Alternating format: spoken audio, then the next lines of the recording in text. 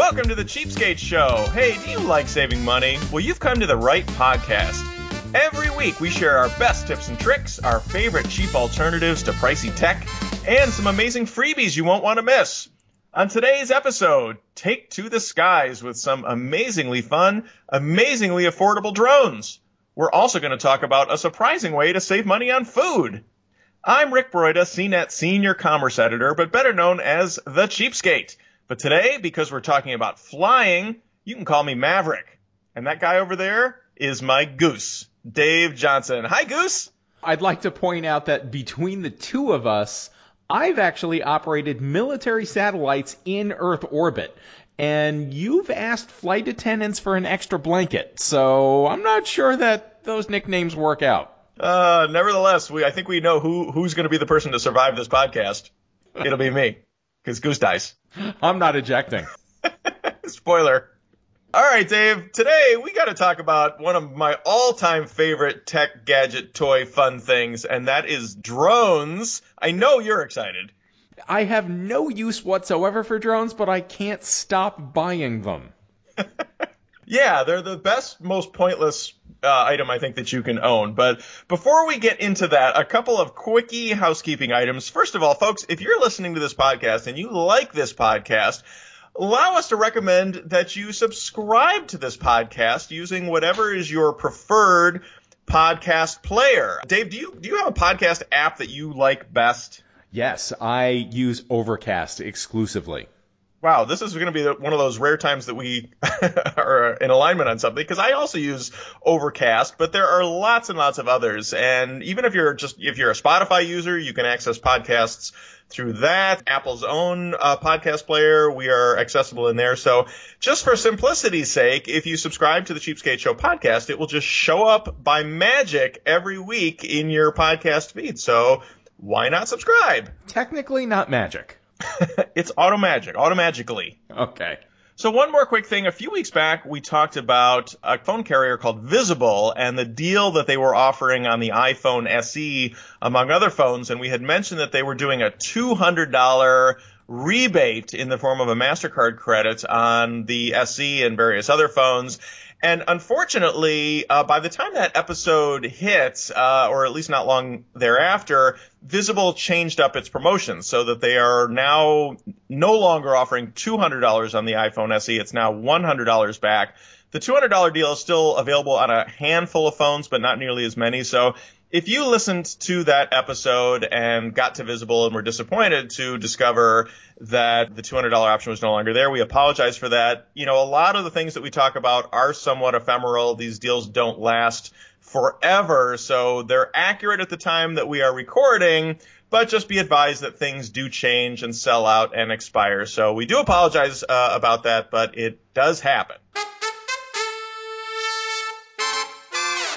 Okay, now that we have that out of the way, can we please talk about drones? Oh, yes, let us please talk about drones. Dave, one of my favorite memories of our visits together is you and I each owned one of the Star Wars drones. I think I have the X-Wing and you had the TIE Fighter. Yes. And we actually went and flew them in a park and had like dogfights with each other. They were wildly overpriced when they first came out. They actually have some sort of infrared sensor, so you can dogfight and actually shoot each other down. Those drones are now long since discontinued, unfortunately, because they were really cool and fun. They were made by a company called Propel, and if you look around a little bit, you may occasionally find these available for closeout. In fact, I was just poking around, and it looks like Walmart actually still carries the TIE Fighter version of that, and it's only $40, which is just a great price for this drone. What's cool about it is that the handheld remote plays like Star Wars sound effects and music and everything, and it's this big, like heavy duty remote that makes controlling the thing very easy and novice friendly. So if you want to check that kind of drone out, you might look around and you might find one. That was a lot of fun. Yeah, that might be your best memory, but for me, you remember we did a web series a long time ago, and one of the things that we did was we would bring in gadgets and talk about them on the show. And I had brought in a drone, and I tried to launch it in the studio. Right, I remember. It was the kind of drone where you can sit on your hand and you just throw it up and it starts flying. And it immediately rocketed up, ran into the lights, the studio lights overhead, and showered debris. Didn't it also cut your hand? Yes, I was bleeding on camera. Oh, so now that we've discussed the gory details of drone ownership, hey, everybody, run out and buy yourself a drone. So let's talk about a couple of the different, I guess, categories of drones that are out there right now, because a while back when these first hit the market, I mean, you'd had to pay $500, $700, $1,000 even on the most basic entry-level drone. And thankfully, just a few years later, that's no longer the case. In fact, we're going to talk about a couple models that are in like the $20 to $30 price range and are surprisingly good. But Dave, if you're looking to buy a drone, like what are some of the questions you really should ask or know before you decide what to get? Well, you need to decide what you're actually going to use the drone for, right? This is a right. really important consideration.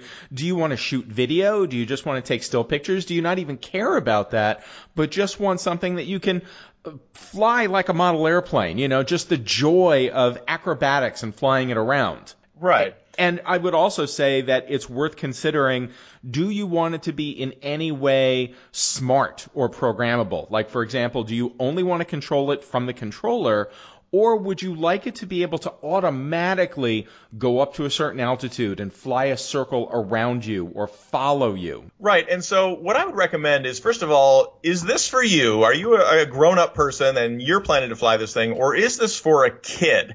And I'm going to start real quick with like the kid recommendations, because I know especially during quarantine and everything, while kids were stuck at home and couldn't even go outside because it was winter, that drone sales just went through the roof, because it's really kind of a fun indoor toy provided you buy the right kind of drone for indoors. And so if you're looking for something for a kid, the most important thing is to make sure you choose a model that has blade guards. In other words, a drone has 4 propellers, and if it's an outdoor model, those are usually exposed, which means that any hand or face that gets near them could really get hurt. But the little indoor drones, a lot of them have these blade guards, so there's like a plastic casing around the propellers, so they can bounce off of walls and they can bounce off your arm and not do any damage. So if you're looking for something for your kid, or even it's just for yourself and it's your first time flying one, I really recommend getting something that has blade guards. And that actually saves you money in the long run, because otherwise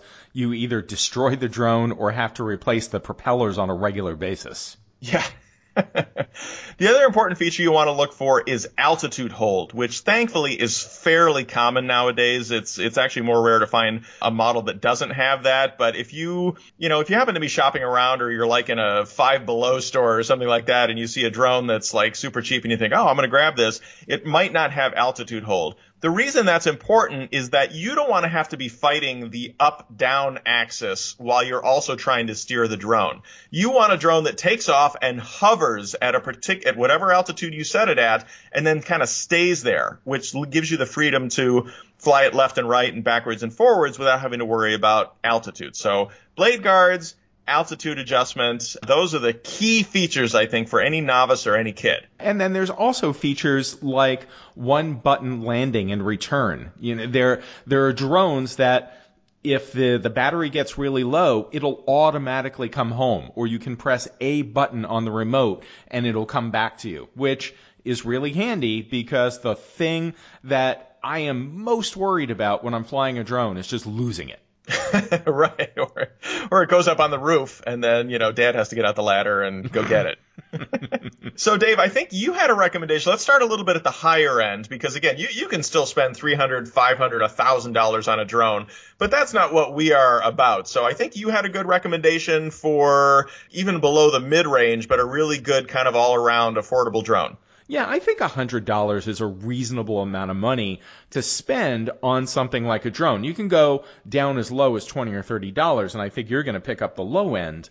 But without going all the way to a $500 drone, you can get something like, I'm not even sure how to pronounce it, I think it's Ryze, R-Y-Z-E, by a company called Tello. And one of the reasons I really like this drone is they did a partnership with DJI, which is hands down the most well-known, most popular brand of drone on the high end. And so they have DJI technology built into the drone. And this drone, it does have blade guards around it, so you can fly it indoors, but it's mainly an outdoor drone. It does all kinds of interesting things, including, and this is the reason I love it, it's programmable with a visual programming language where you can drag and drop commands onto a screen, and that will tell it how to fly, where to fly, when to come back, all the things to do. It's great both as an adult and for kids to get experience playing with drones and sort of learning to program. Yeah, I think that's a great starter drone, especially like for a teenager who might also be a little bit interested into programming. It takes high-resolution photos and reasonably decent HD video, which a lot of the cheaper drones are just really poor at. And one other interesting feature, if you have goggles or VR goggles, you can actually fly it in a first-person view.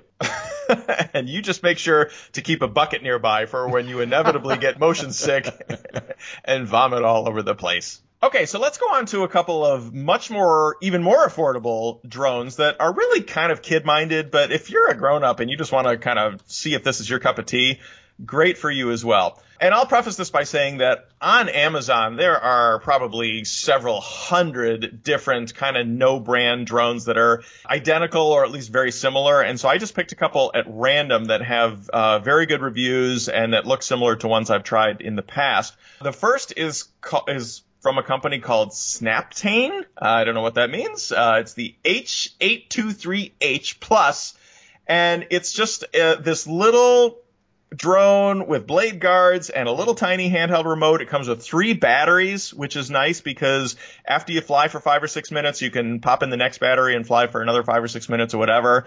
So that's kind of a nice perk. And it's currently priced at $30, which is amazing to me. And there's even a coupon on the product page right now that knocks another 5% off. So it's really more like $28.50. Just a great, great place to start. So this model does not even have a camera built in, but I would argue that there's really very little point. Unless you get a decent drone like the one we talked about a little earlier that has a decent camera built in, there's really no point. The video recording is just going to be terrible. It's really more about the fun of flying. So there's no camera here. There is a front LED, but it has altitude hold and all the other important stuff. So great for beginners. So we have one more we want to talk about, Rick. And this one I think is interesting because it scratches an itch. Where if you've ever thought, I'd like to have a drone that I have a little guy stand on and do aerobatic stunt flying with, this is the one, right? Yeah, this is the drone for kids who like to play with army guys. You know, Yeah. like it looks like an army guy hopped on board a flying skateboard and took off. This thing is so cool, and it's $25 on Amazon normally, but right now I see it's marked $21. I don't know if it'll still be that price when this episode drops or not, but for that, you get this really interesting quadcopter that uses over and under blades rather than 4 laid out in a line. And it comes with this character that can stand on the drone, or it can go in what it calls paraglider mode, where the character hangs underneath. This is straight up a toy. It is not something you're going to use to film selfies with at the Grand Canyon or something. It's just for playing with. But on that front, it looks like a total blast. Oh, and it totally is, too. I literally am looking at one here. I've got the guy hanging from a hook next to my desk just because visually it's so cool. And so this idea of a flying paratrooper that you can control, I just think like 10-year-old Rick would have just been playing with this nonstop all day, every day, having him swoop in at the last minute to save the day, get into a radio-controlled car, and oh my God, it would have been great. But I have a very important question since you own this drone. Why is he wearing a tie?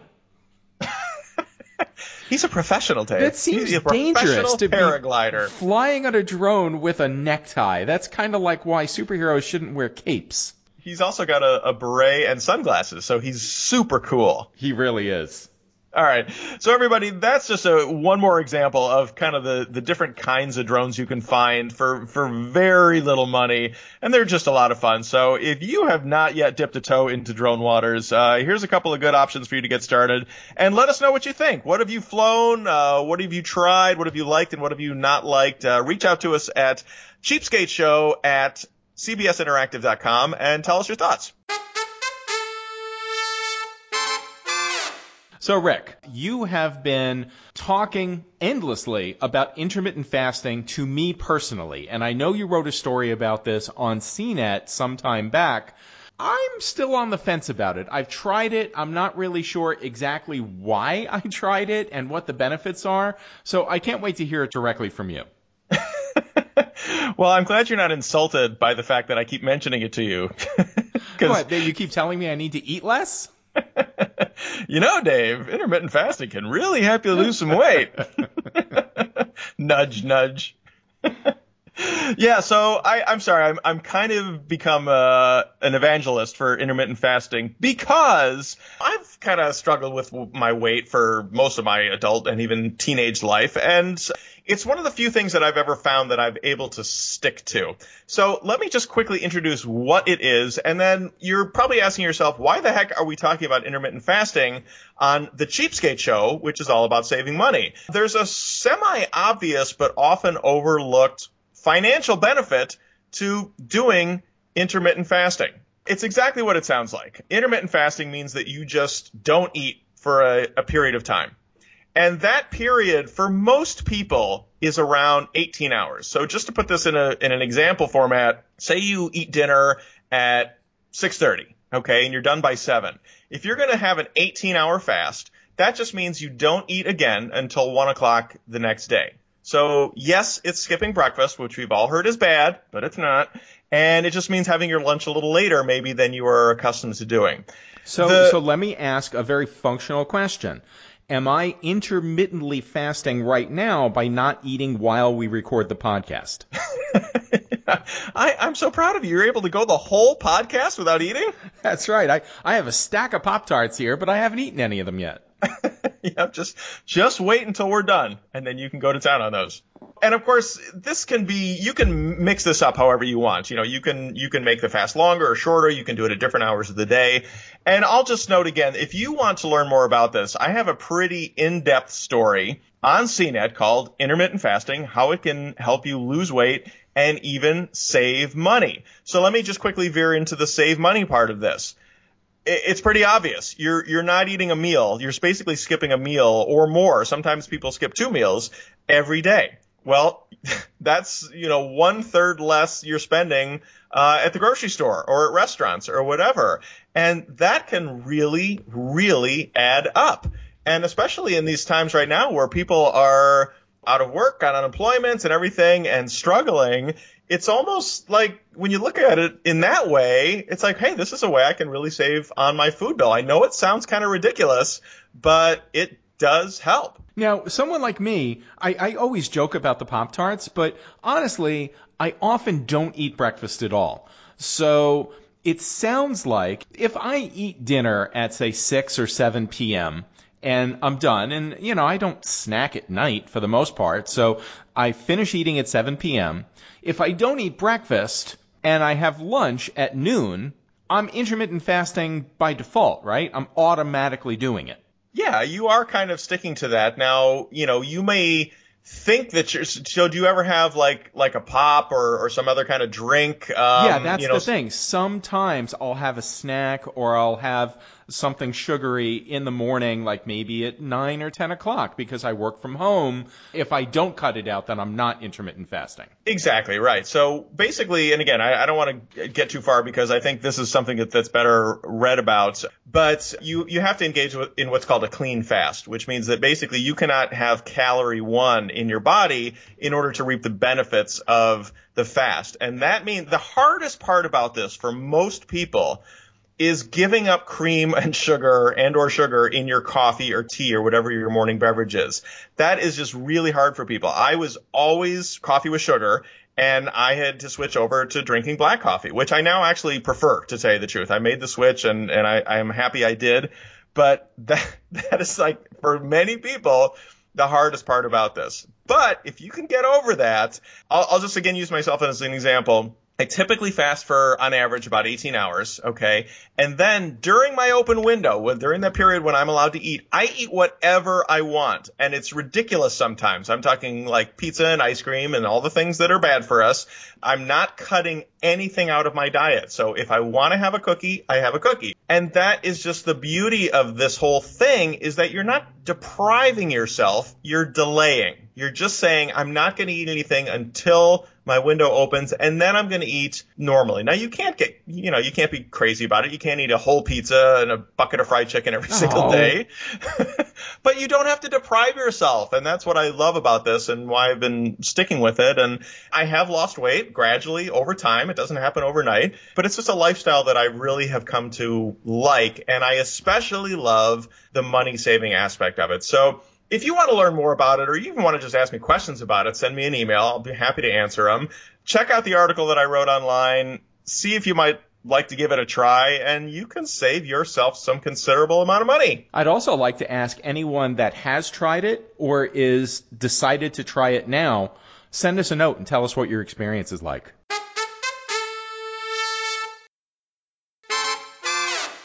Hey, Rick, we have a listener question from a Matt Modrich. And he says, I was thinking about purchasing a Bluetooth speaker to listen to your show. Aw, that's so nice. While I work outside for up to 4 hours a day. What Bluetooth speakers do you recommend in the $10 to $40 range? First of all, I want to know what work you're doing outside for 4 hours per day. That sounds pretty sweet. Well, maybe he's gardening or, doing yard work. Yes, well, this is the ideal show to listen to. And, of course, to fill 4 hours, you're going to have to, listen to it several times through.